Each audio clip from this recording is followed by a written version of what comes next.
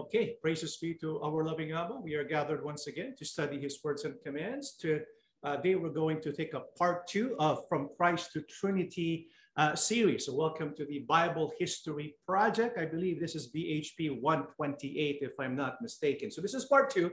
So last week we talked about how Yahushua, when he was here on earth, never taught that he is God. The apostles never taught that he is God.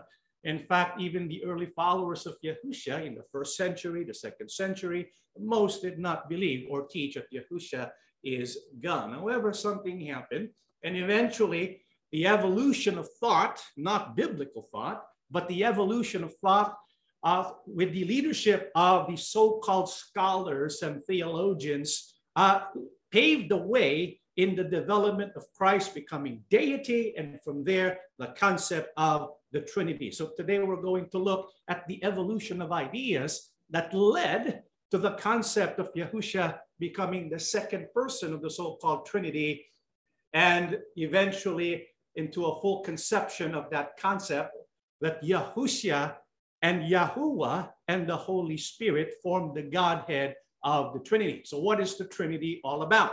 It basically teaches and says in one God, there are three persons: God the Father, God the Son, God the Holy Spirit. And they are all equal with each other, co-equal, co-eternal. And so the Son is God, the Father is God, the Holy Spirit is also God.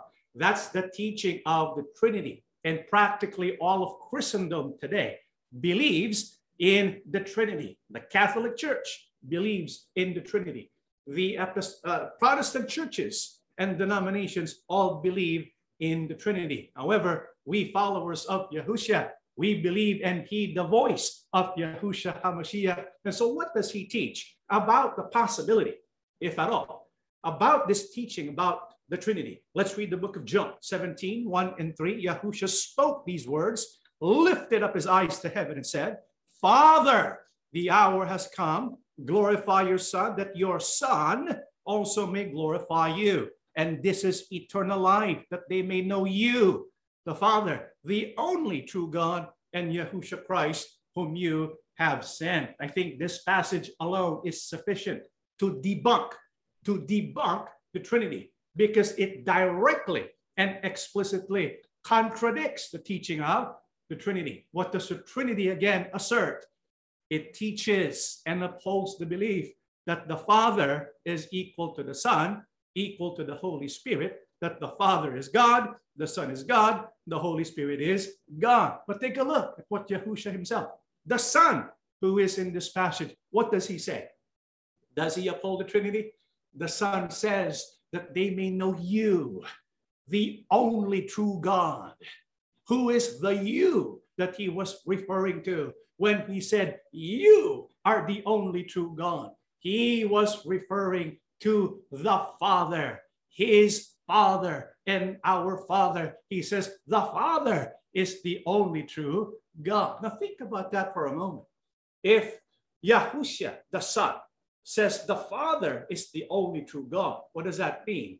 It means the Son cannot be God as well. Otherwise, he would contradict himself, and that would mean Yahushua is a liar. We know Yahushua is not a liar. He is one who speaks the truth, and the truth he speaks, which gives eternal life.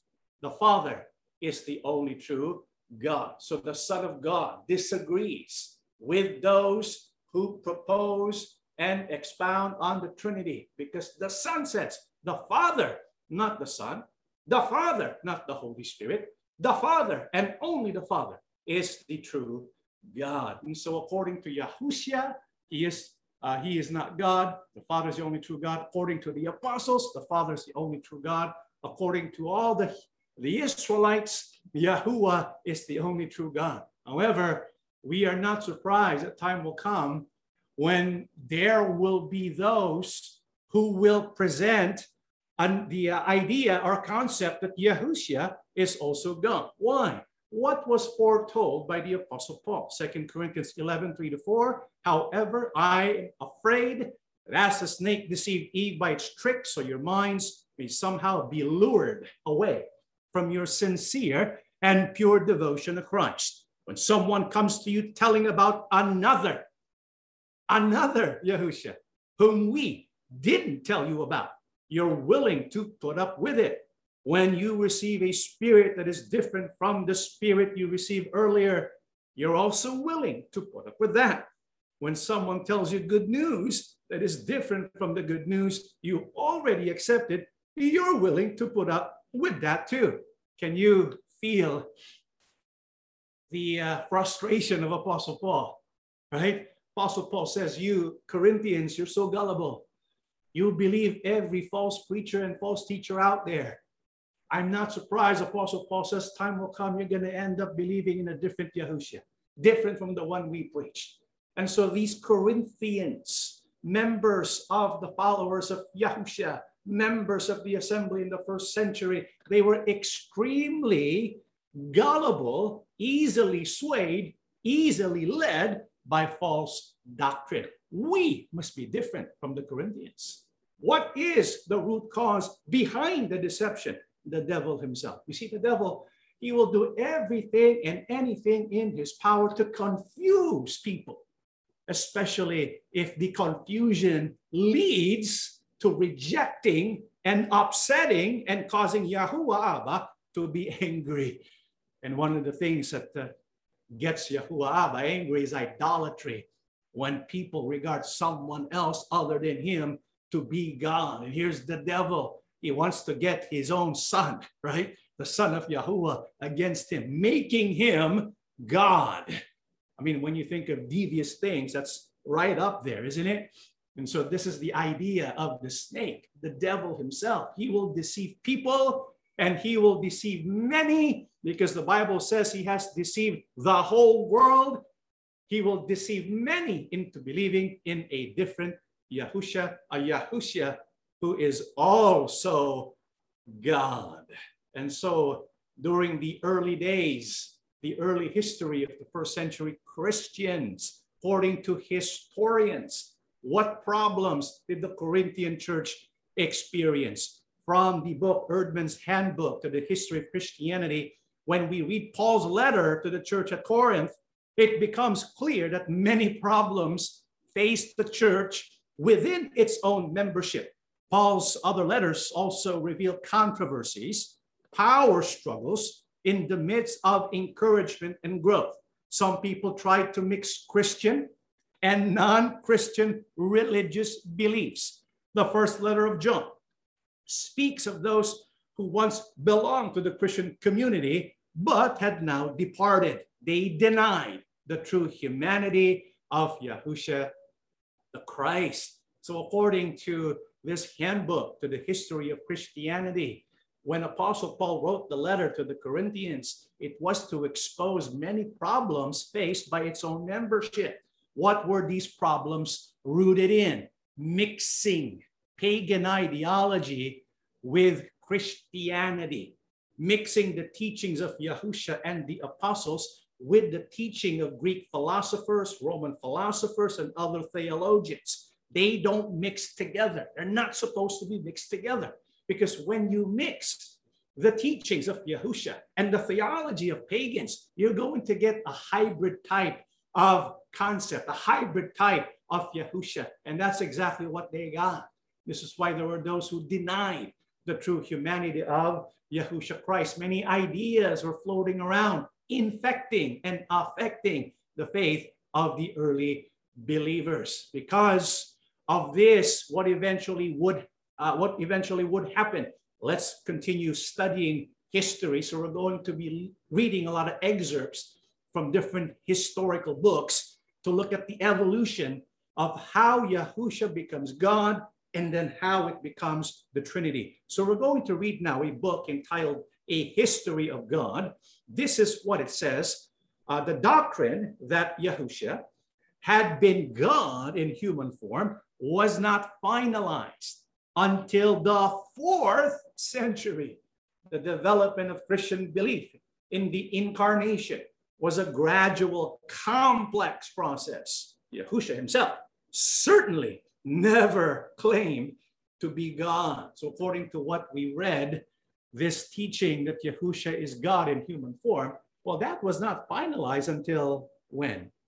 The 4th century. 300 years had to pass before it became a creed, a doctrine of the so-called Christian community. 300 years is a long, long, long time, which makes you wonder, how could this be accepted as original Christian doctrine? It's not. There are those who make it out and make it appear that the teaching of Yahushua is a man and not God.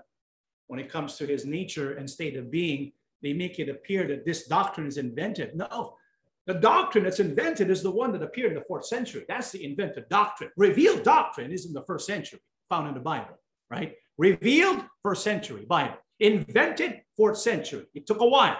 That's why the Bible says it was a gradual, complex process, because initially it was nowhere to be found in the thinking of the followers of Yahushua, because Yahushua himself never claimed to be God. When someone called him good, he said, "Do not call me good. There's only one good, who is the Father." And so in the 1st century, followers of Yahushua, there was no conception that Yahushua is God. Let's fast forward to the 2nd century. Let's read systematic theology. The earliest time known at which Jesus, Yahushua, was deified was after the New Testament writers in the letters of Ignatius at the beginning of the 2nd century. And so after 100 years in the 2nd century, there was one man who kind of stood out of the crowd. He became different from the rest. The rest believed Yahushua was not God. But then this Ignatius guy, he steps in and makes a name for himself. He makes a claim that Yahushua could be God in human form. And so in the 2nd century, the seed was planted by who? The devil. That's the 2nd century, right? And who was Ignatius anyways? Who was he? Let's read a history of the Christian church. These Christian writers were thus named because it was long, though erroneously believed, that they were personal disciples of the apostles. I want to pause there for a while. The author is referring to the apostolic fathers, because after the death of the apostles, there were people who were called apostolic fathers because they followed the death of the apostles. And there were those who believed that they were personal disciples of the apostles. But this is erroneous. It's not correct according to the history. Now, who were these people who were at the forefront of conducting or creating concepts or theorizing about concepts concerning Yahushua and Christianity? Clement of Rome, Ignatius of Antioch, Polycarp of Smyrna, Hermas of Rome. Common Christianity moved in a much simpler range of thought, profoundly loyal to Christ. It conceived of him primarily as the divine revealer of the knowledge of the true God and the proclaimer of a new law of simple, lofty, and strenuous morality. This is the attitude of the so-called apostolic fathers, with the exception of who? Ignatius. And so when we examine the writings of the early Christians, the writings of the so-called apostolic fathers, what do we find? In their writings, there's no indication that Yahushua is God. Rather, he is one who reveals the true knowledge about the true God. There's a big difference, right? Yahushua reveals who the true God is. He doesn't say he's the true God. And so even in the writings of the apostolic fathers, it's not found anywhere in their history books. What we find is Yahushua is different from God, except for the writing of one Ignatius of Antioch. What exactly did he write that was so different from the rest? Let's read from a letter that he wrote to the Ephesians chapter 7. There is one physician who is possessed both of flesh and spirit, both made and not made, God existing in flesh, true life and death, both of Mary and of God, first passible and then impassible, even Jesus Christ our Lord. That's what he wrote. He wrote and mentions God existing in flesh. That's it. That's all he wrote. And so from there, the idea that Yahusha is God in the flesh, God who became flesh, it was planted now in the minds of many people. Ignatius was an influential person. And so because he was influential, even though it was only one person, if you're backed up by a power that is beyond yourself, you know you can make that idea go long. It can go long. It can expand to include eventually the whole world. Remember, all it takes is one person, right? That can be used as an instrument by who? The devil. And so he plants this idea that Yahusha is God existing in the flesh. So that was the 2nd century. Let's now fast forward to the 3rd century. What do we find? Let's read in this book, Christianity Through the Centuries, the problem of the relationship between God the Father and his Son, Jesus Christ, became an acute problem in the church soon after the cessation of persecution. In Western Europe, Tertullian, for example, insisted upon the unity of essence in 3 personalities as the correct interpretation of the Trinity. Hence, the dispute centered in the eastern section of the empire. It must be remembered that the church has always had to fight Unitarian conceptions of Christ. And so what happened around the 3rd century? So after Ignatius, another character comes into the scene, an influential one as well. His name is Tertullian.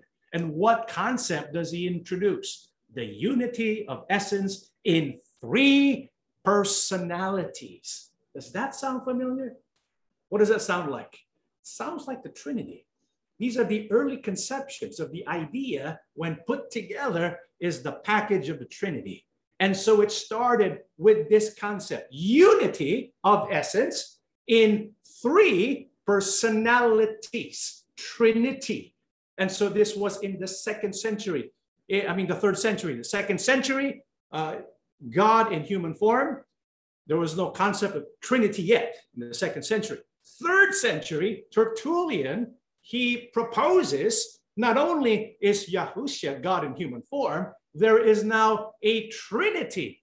In one unity of essence, there are 3 personalities. But this is the 3rd century, right?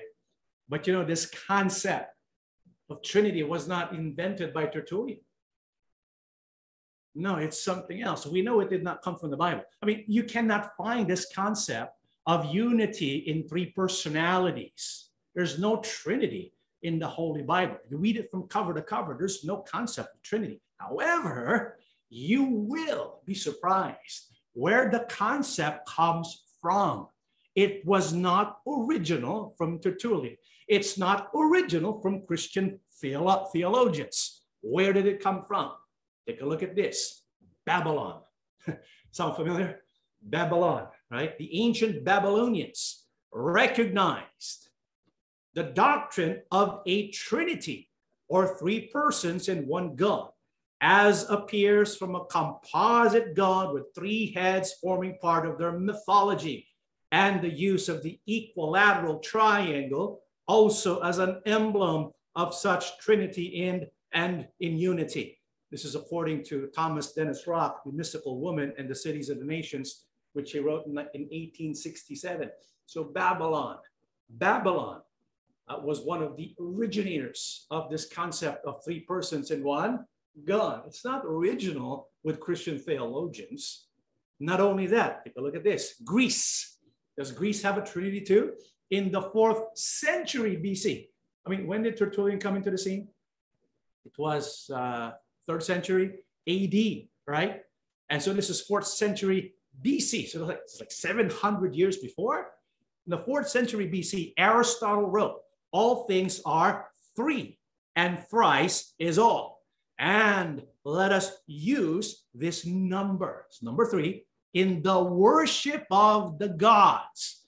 For as the Pythagoreans say, everything and all things are bounded by threes for the end, the middle, and the beginning have this number in everything. And these compose the number of the Trinity. That's according to Arthur Weigel, Paganism in Our Christianity. So you can see the pagan roots, the pagan influence of this idea of the Trinity. And so it's not original Christian thinking. No, it comes from paganism, because the Babylonians have their Trinity. Greece, they also have their Trinity. And the theologians like Ignatius and Tertullian, they were well-educated, well-informed, and that's the danger of mixing scholarly theological thinking from the Greek and Roman world and mixing it with pure gospel and pure Christian thinking. That's what happens. But it's not just Babylon and Greece. It's even found in Egypt. The hymn to Amun decreed that no God came into being before him, Amun, and that all gods are three, Amun, Re, Ptah, and there's no second to them. Hidden is his name as Amon. He is red in the face, and his body is Ptah. This is a statement of Trinity, the three chief gods of Egypt, subsumed into one of them, Amon. Clearly, the concept of organic unity within plurality got an extraordinary boost with this formulation. Theologically, in a crude form, it came strikingly close to the later Christian form of plural Trinitarian monotheism. This is from Simpson Najovitz from the book Egypt, from the journal article, Egypt, Trunk of the Tree. And so we have Babylon, we have Greece, we have Egypt, and not that, we go back even thousands of years before, we have the religion of India. For those who are familiar with the religion of India, this is what it says. The Puranas, one of the Hindu Bibles of more than 3,000 years ago, this is a long time ago, contain the following passage. You can read from there, O ye three lords, I know that I recognize only one God. Inform me, therefore, which of you is the true divinity, that I may address to him alone my adorations. The three gods, Brahma, Vishnu, and Shiva, becoming manifest to him, replying, learn, O devotee, that there's no real distinction between us. What to you appears such is only the semblance. The single being appears under three forms by the acts of creation, preservation, and destruction, but he is one. Hence, the triangle was adopted by all the ancient nations as a symbol of the deity. Three was considered among all the pagan nations as the chief of the mystical numbers because, as Aristotle remarks, it contains within itself a beginning, a middle, and an end. Hence, we find it's designating some of the attributes of almost all the pagan gods. So even the religion of India, together with Greece and Egypt and Babylon and other pagan nations with their pagan gods, they have something in common. It is this idea that in one God there are three persons. Do you see the influence then of paganism creeping into Christian thought and Christian belief, producing the hybrid Trinity or Trinitarian God? And so after Tertullian borrowing from pagan concepts, mixing it with Christian belief, coming up with this three-in-one idea, Tertullian, let's go now to, he was in the 3rd century. Let's fast forward now to the 4th century, 318, 319 AD, from the book Christianity Through the Centuries. In 318 or 319, Alexander, the bishop of Alexandria, discussed with his presbyters the unity of the Trinity. Got this from who? Tertullian. Where did Tertullian get that? The gospel? No. The apostles? No. Where did he get that from? The pagans. Pagan philosophy, pagan religion. Got that from there. And so he introduces the unity of the Trinity. Here comes a bishop of Alexandria, Alexander. He has this unity of the Trinity in his mind. One of the presbyters, Arius, an ascetic scholar and popular preacher, attacked the sermon because he believed that it failed to uphold a distinction among the persons in the Godhead. Arius, who was backed by Eusebius of Nicomedia, to be distinguished from Eusebius of Caesarea, and a minority of those present, insisted that Christ had not existed from all eternity, but had a beginning by the creative act of God prior to time. He believed that Christ was of a different heteros essence or substance than the Father because of the virtue of his life and his obedience to God's will. Christ was to be considered divine. But Arius believed that Christ was a being created out of nothing, subordinate to the Father, and of a different essence from the Father. He was not co-equal, co-eternal, or co-substantial with the Father. To Arius, he was divine, but not deity. And so in 318, 319 AD, after Tertullian in the 4th century now, right, here comes a bishop by the name of Alexander, and he discusses with his presbyters the unity of the Trinity. This was a sermon. After he preached the sermon, someone objected. His name, Arius. What was the belief of Arius? The unity of the Trinity cannot be true because the Christ is not co-equal. He's not co-eternal. He's not co-substantial with the Father. To Arius, Yahushua the Christ was divine, but he's not deity because he was created by Yahuwah Abba. You see the difference? And so we have here a friction. We have here some opposition now. It's a good thing he stood up. But what happened when Arius rejected and opposed the belief of the unity of the Trinity? When we go back and look at the history of it all, we can see the fingerprints of the devil. He's lobbying all this behind the scenes. He's controlling everything behind the scenes. And we have here Arius who wanted to oppose it. But eventually what happened because of this controversy? Let's read this book, Christianity Through the Centuries again. The controversy became so bitter that Alexander had Arius condemned by a synod. Arius then fled to the friendly palace of Eusebius, the bishop of Nicomedia. Since the dispute centered in Asia Minor, it threatened the unity of the empire as well as that of the church. And so this theological battle about the unity of the Trinity, it was so controversial, its effects were felt throughout the empire because it threatened the unity of the empire. And when the unity of the empire is threatened, you can bet someone's attention is alerted, right? Whose attention was that? Who do you think was riled up and very much concerned about this theological controversy? Yep. Let's read from the book, A Short History of Christian Doctrine. The emperor, who was that? Constantine. The emperor therefore stepped into the controversy and extended invitations for a great council to be held at Nicaea in 325 AD. There you go. And so when this controversy was threatening the unity of the empire, the emperor had to do something about that. And so he called for a council. And so all the bishops would gather in a council to discuss this debate about the unity of the Trinity. And it would be held in Nicaea. It was held in 325 AD. Now, who is this emperor? What do we know about him? Let's read a short history of Christian doctrine. The first emperor to become a Christian. That's who he is. Constantine had basically no understanding whatsoever of the questions that were being asked in Greek theology. I want to pause there for a while. You notice the debate was not centered on biblical teachings. Where did they take the debate? Where?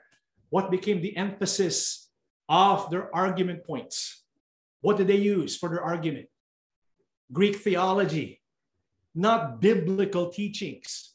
So they went outside the Bible to argue what the Bible presents, right? They went outside the Bible, went to Greek theology. You know, when you do that, what are we doing again? We're mixing paganism and Christian teaching. We don't want to do that.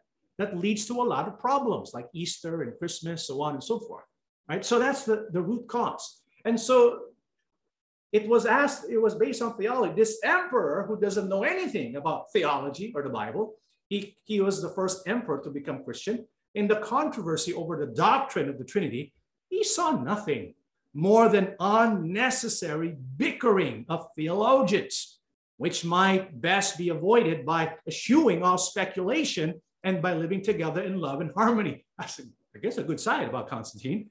At the same time, Constantine was concerned about keeping or restoring ecclesiastical peace. After all, the church had an important service to perform in his empire. And so Constantine, because of his agenda to advance his empire, well, he was concerned about the controversy because the church would function in a way that would serve his purposes and agenda. And so he was concerned about the bickering. Although he wasn't interested in the spiritual ramifications of the debate, he was only interested in putting a stop to the bickering so that there can be ecclesiastical peace. That's his purpose, not theological.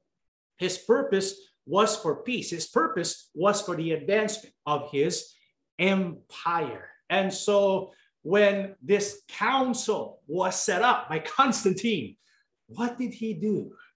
What did he do with the bishops and the other theologians? Let's read from a short history of Christian doctrine. For the first time in its history, Christianity in the Roman Empire was no longer the persecuted religion. Remember, the first 3 centuries, it was a persecuted religion till Constantine came and signed the Edict of Toleration, and Constantine even used Christianity as a big part of his empire, right? And so he put a stop to the Christian persecution. And one would think that's a great blessing, but it turns out it would not be a blessing after all. Why? Well, let's keep reading. From purely external point of view, the change in the situation was evident to the bishops in the fact that they no longer needed to move about secretly, nor did they have to use the normal means of travel to visit one another. They now had the privilege of coming to the council by means of transportation provided by the state, which means which were intended to use by ranking state officials. At Nicaea, the emperor provided a lodging for the bishops in his palace. It was there too that the discussions took place, and in the presence of the emperor at that, it is understandable if the bishops show their gratitude by generous efforts to oblige the emperor. In the course of the long discussions which took place in Nicaea, the emperor intervened personally several times. And so when Constantine called for a council to bring all these bishops together, what did he show? He showed hospitality, provided lodging for the bishops in his palace. He was basically rubbing their backs. He was up to something. What was that? Well, it was understandable. It's like you do something for me, I do something for you, right? It's the reciprocity principle.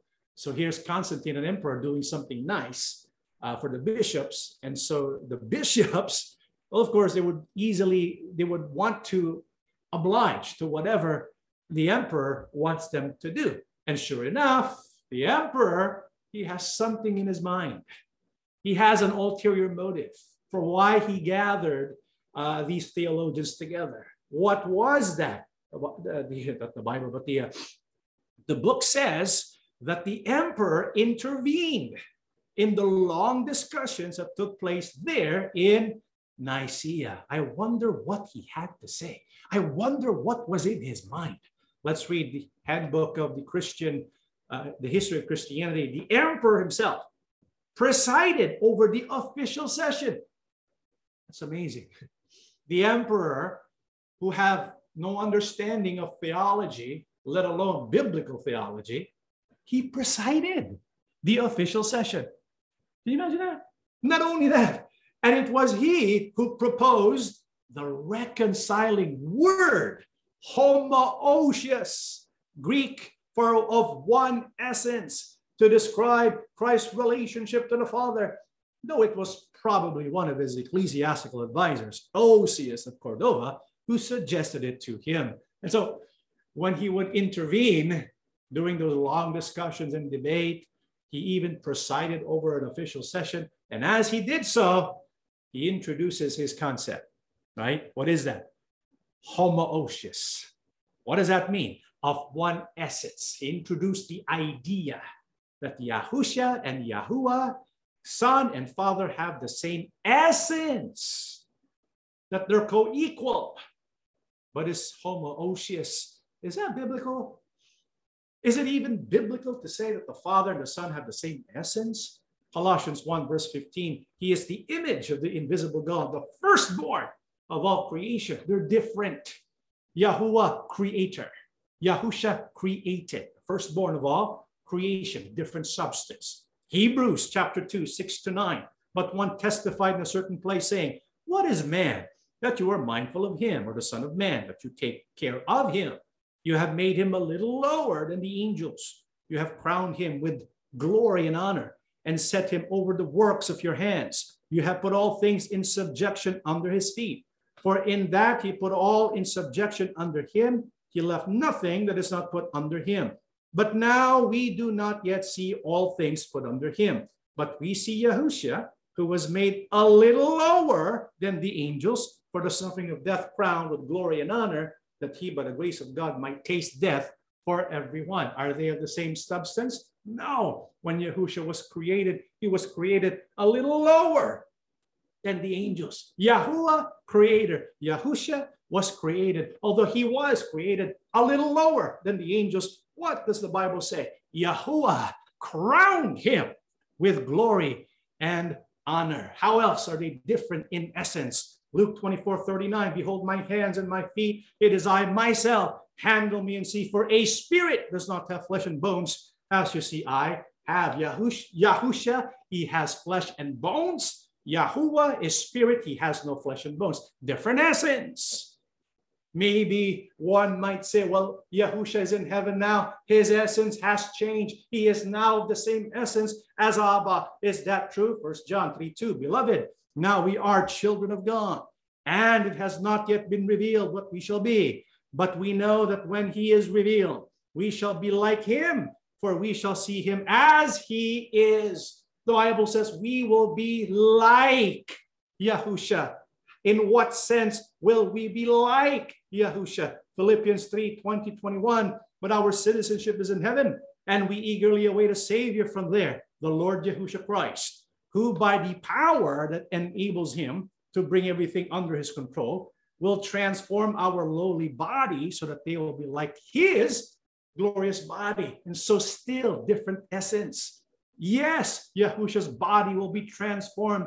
Our bodies will also be transformed, but it's still a different essence from the essence of Yahuwah, who is spirit, who created all things. This is why homoousios is not true. It's not a true ousios.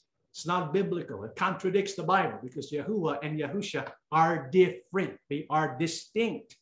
And so when Emperor Constantine introduces this, many people, of course, were pressured to accept it because after all, it's from the emperor, right? He's the emperor. And they're just theologians. They're subjects to the emperor, because for the longest time, Christianity was persecuted. Now here comes an emperor who was favorable to Christianity. We better do something for him. He scratched our back, we better scratch his back. And so what happened when the council could not agree on the debate? From the book Challenge of a Liberal Faith, the council could not agree. And after 2 years, impatient at the delay, the Emperor Constantine appeared and addressed the assembly, ordering them to agree on the divinity of Christ. How could the emperor claim divinity if the Savior's was denied? And so the emperor eventually, he appeared and addressed the assembly, not the assembly of Yahusha, a different assembly, right? And so there were a group of people, the theologians, and he orders them to, on the divinity of Christ. In other words, Emperor Constantine wants them to declare Yahusha to be God. Why? Well, if Yahushua, who they worship, is not God, well, then it would be ludicrous if the emperor would be made deity, right? How can he be divine if Yahushua himself is not deity? And so for his own self-aggrandizement, he wants that the people agree to make Yahushua God so he can be divine, right? And so that's his ulterior motive. That's what he wants. And so what eventually happened? Thus, for example, it was not until 325 AD at the Council of Nicaea that the church defined for us there was an article of faith that Jesus is truly God. And so after a lot of bickering, a lot of fighting, a lot of controversy, and take note, their controversy is not even based on a biblical debate, but a debate in Greek theology, trying to explain who Yahushua is. If you want to know who Yahushua is, go to the Bible. But they did not go to the Bible. They simply focused and centered their debate on Greek theology. And so what did Emperor, after this, after it was declared in the Council of Nicaea that Jesus is truly God, what also did Emperor Constantine insist upon? From the book, The Jesus Establishment, this is what happened at Nicaea, some 6 weeks after the council opened on June 19, 325. Emperor Constantine insisted, and when the emperor insists, you better comply, insisted that all bishops who had been present should endorse a new creed that confirmed Christ as God and condemned Arius. Anyone who did not sign this document was to be excommunicated and exiled. So they drafted a creed, right? The Nicene Creed, where it teaches that Christ is God. And so for that creed to pass, it has to bear the signatures of all these bishops. But the bishops were all forced to sign it, to endorse it, because if they were not to sign it, what would happen to them? They'd be excommunicated and exiled. They would not want that to happen, right? Because after all, that's like the book of life. I don't know. They don't want to be removed from the registry. They're afraid for their life because Emperor Constantine is threatening them. And so when this became an official creed, those who defied it, how were they regarded as? Let's read the Emerging Church. Once this Nicene Creed had been publicly signed by all the bishops and promulgated by Constantine, it became the official creed for all Christians. To deny, take note, to deny the divinity of Christ in any way was to put oneself outside of the Christian community and was a crime against the state. Not only did they make Yahushua officially Christ or officially God, not only did they come up with that decree, they even came up with a law that it was a crime against the state to defy the divinity of Christ. And so eventually, when you think about what happened with the church, you would think that this was a victory for Christianity, right? That when Emperor came to the scene, liberating the Christians from their persecution, making them a national religion of the empire, you would think it was a victory for the church.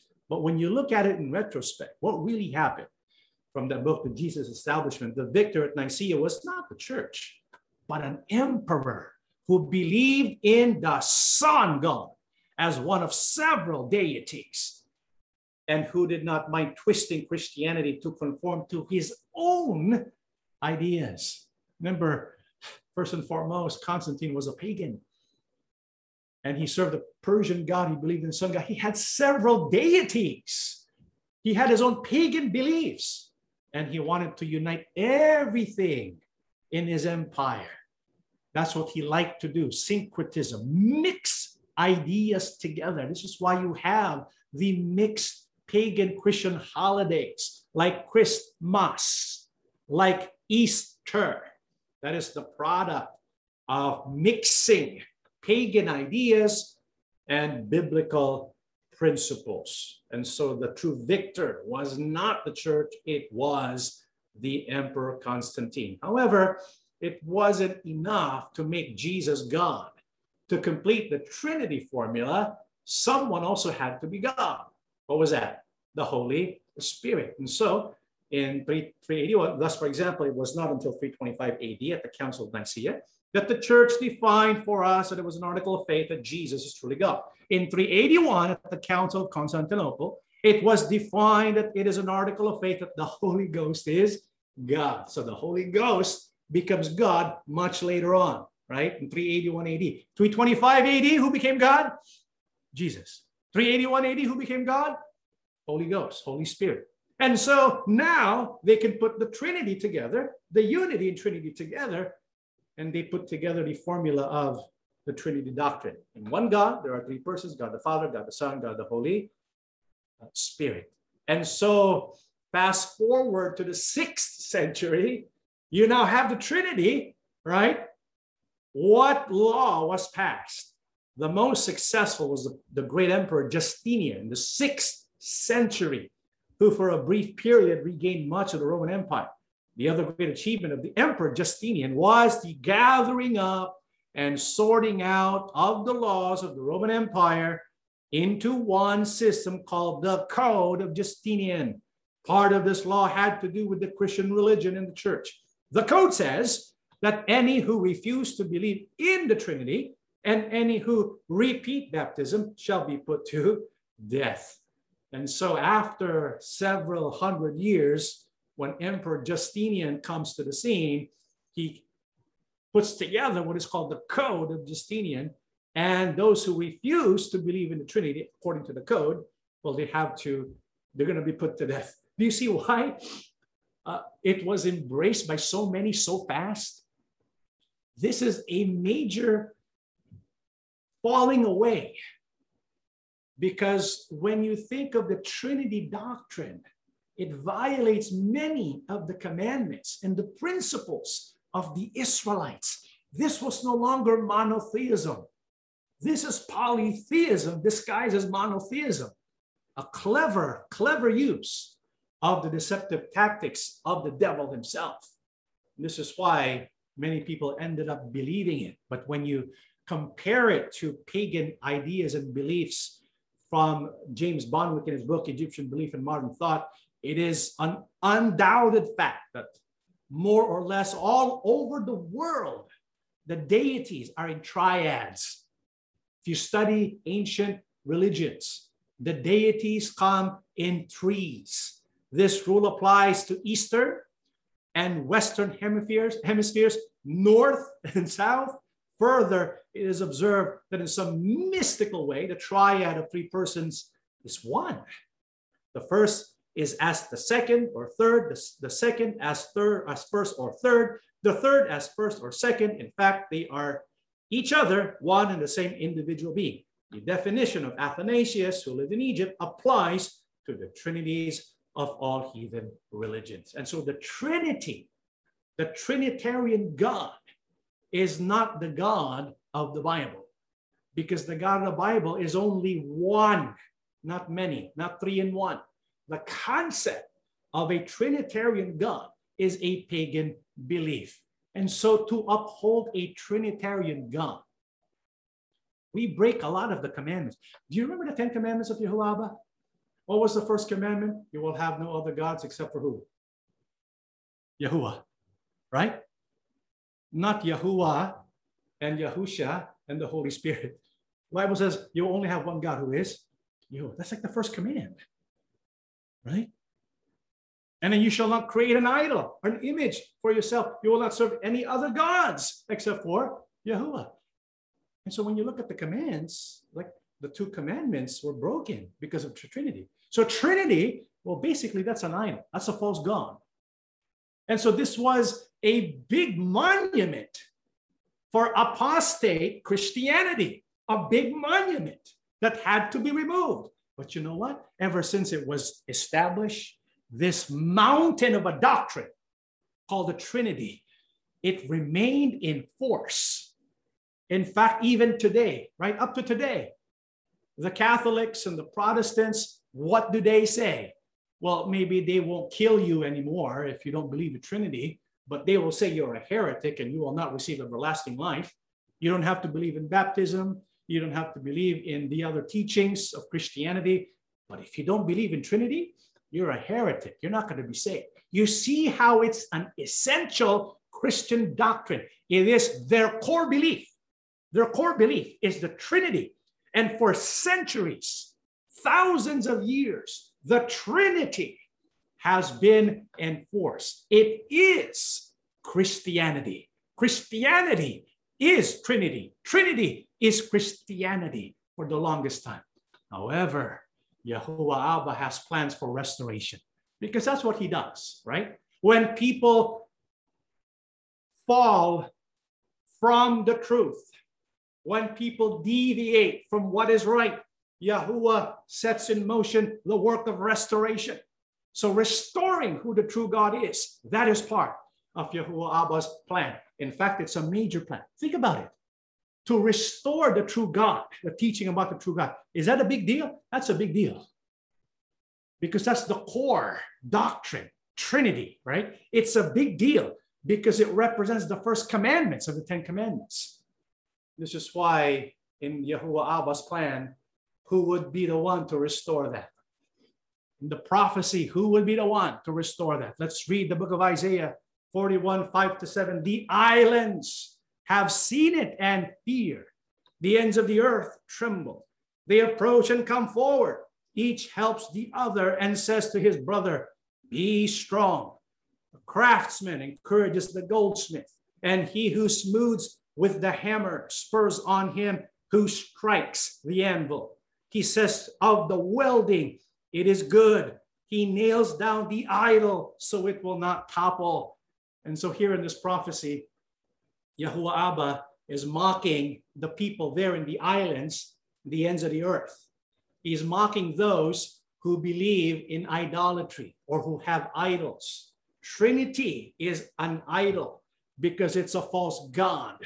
And so here the Bible says the islands tremble. Why? Because Yahuwah has plans for restoration. He will remove the false ideas about who God is. He will remove idolatry.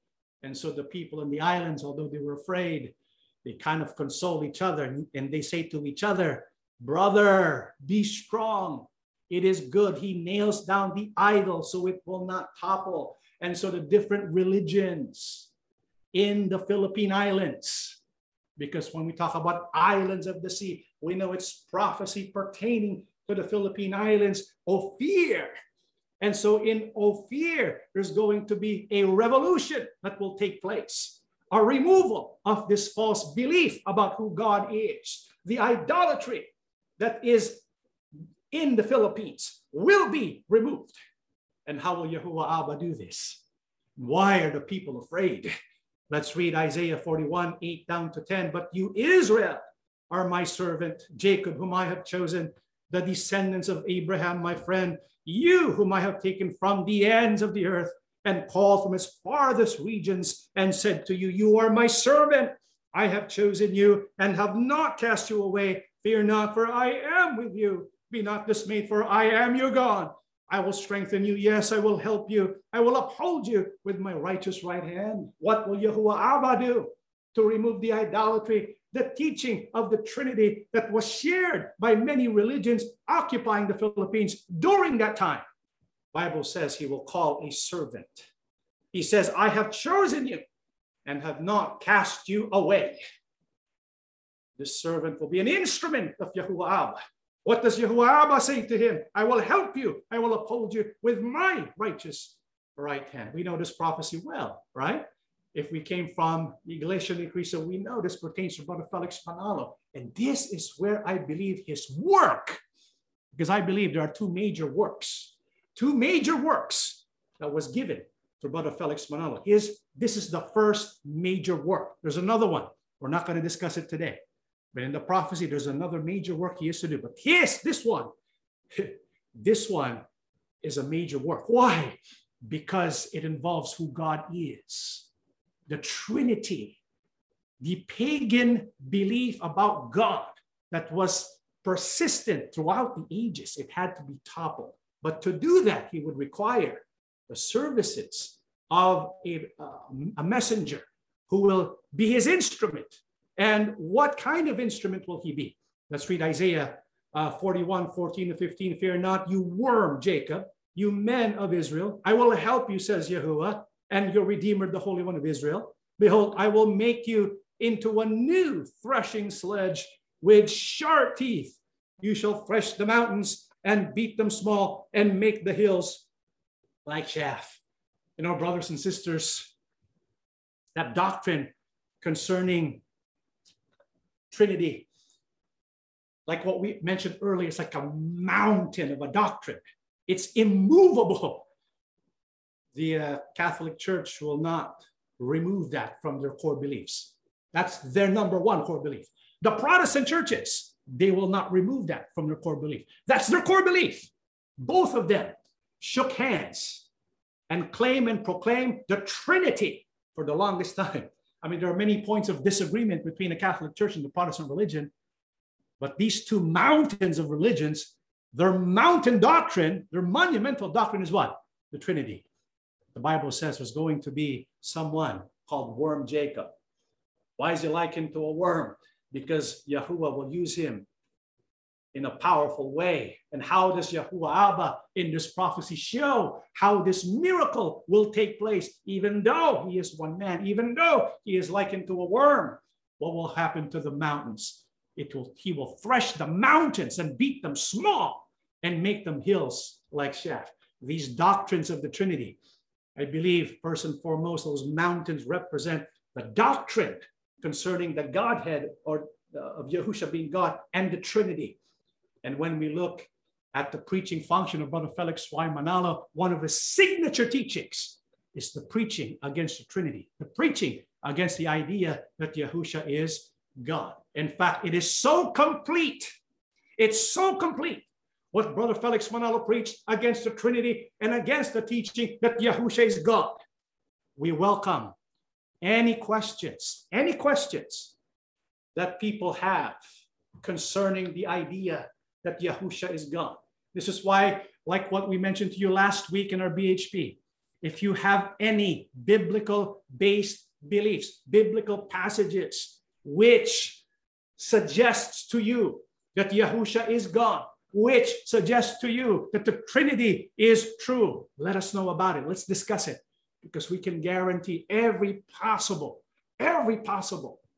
doctrine that has been presented, it has been destroyed by the teeth, the word of Yahuwah Abba. The mountain of Trinity has been destroyed by the preaching of Brother Felix Y. Manalo. What else proves that the major work of Brother Felix Y. Manalo as a messenger of Yahuwah Abba is to destroy the Trinity? Isaiah 43, 5-7. Fear not, for I am with you. I will bring your descendants from the east and gather you from the west. I will say to the north, give them up, and to the south, do not keep them back. Bring my sons from afar and my daughters from the ends of the earth, everyone who is called by my name, whom I have created for my glory. I have formed him. Yes, I have made him. Brothers and sisters, we know this prophecy well. This is about Yahuwah's work of bringing together the exiles of Israel.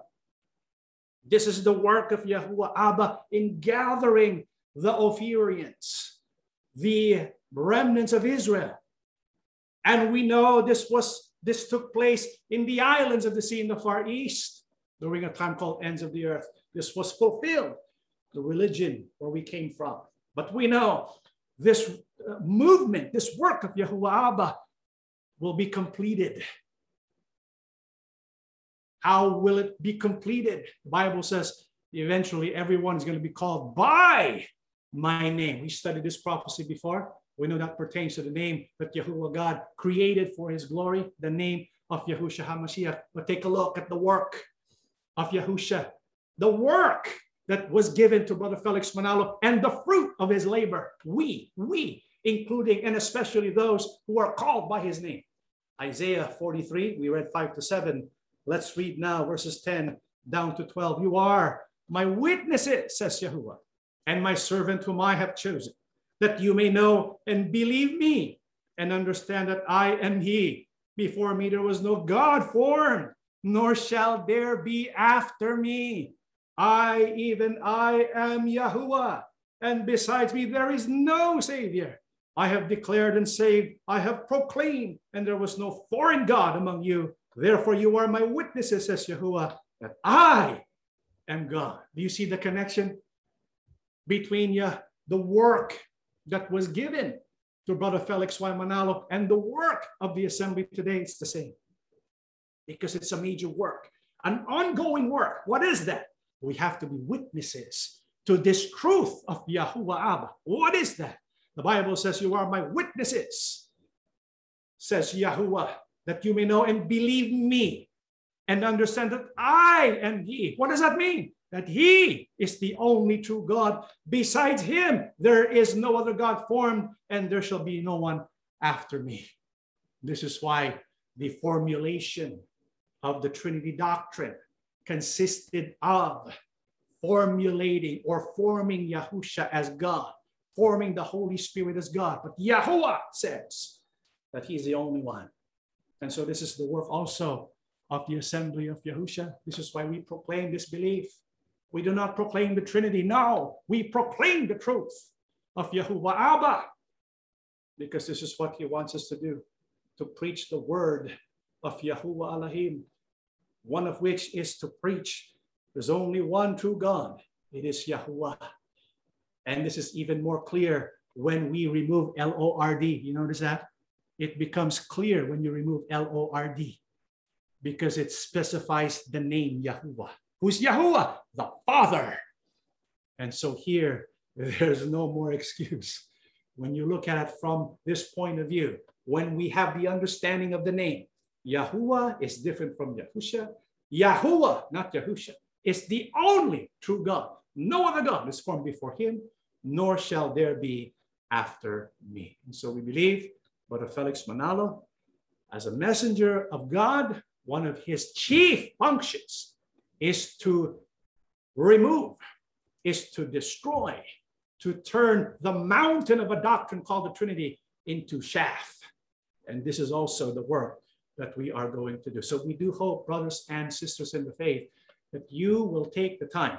You can go and ask your favorite pastor. You can go and look at the internet and look for doctrines, look for biblical passages that teaches that Yahusha is God, and give it to us. We will discuss those passages in detail so that we can know for certain, indeed, this work of Yahuwah Abba is the true work and reveals the work of Yahuwah even during these last days. This is our lesson, brothers and sisters. Let us stand and we shall pray together. Everlasting Father, yes, merciful Yahuwah Elohim, thank you so much for blessing your people today. Yes, thank you for giving us your truth about yourself, yes, and about your beloved Son. Amen. We worship you as our only true God. Yes. Help us to uphold this doctrine, because yes, we know we will face opposition, persecution, yes, because mainstream Christianity yes, teaches the Trinity. Help us to stand our ground yes, as we proclaim this truth. Loving Mashiach Yahusha. Yes. Thank you so much. We worship you. You are the Son of the living God, yes, our Mashiach who died for us. We worship you now and forever. Yes. Remember our voices. Remember who we are. And when you appear in the sky once again, yes, may you bring us to yourself, that we can enjoy life everlasting. Amen. That you have promised to your servants. Father, thank you for blessing your people. Yes. Bless the work of the assembly. Yes. Help us to prosper in all things for the glory of your holy name. Amen. We ask and beg everything, loving Abba, in the name of our Lord and Savior, Yahusha HaMashiach. Amen. Amen.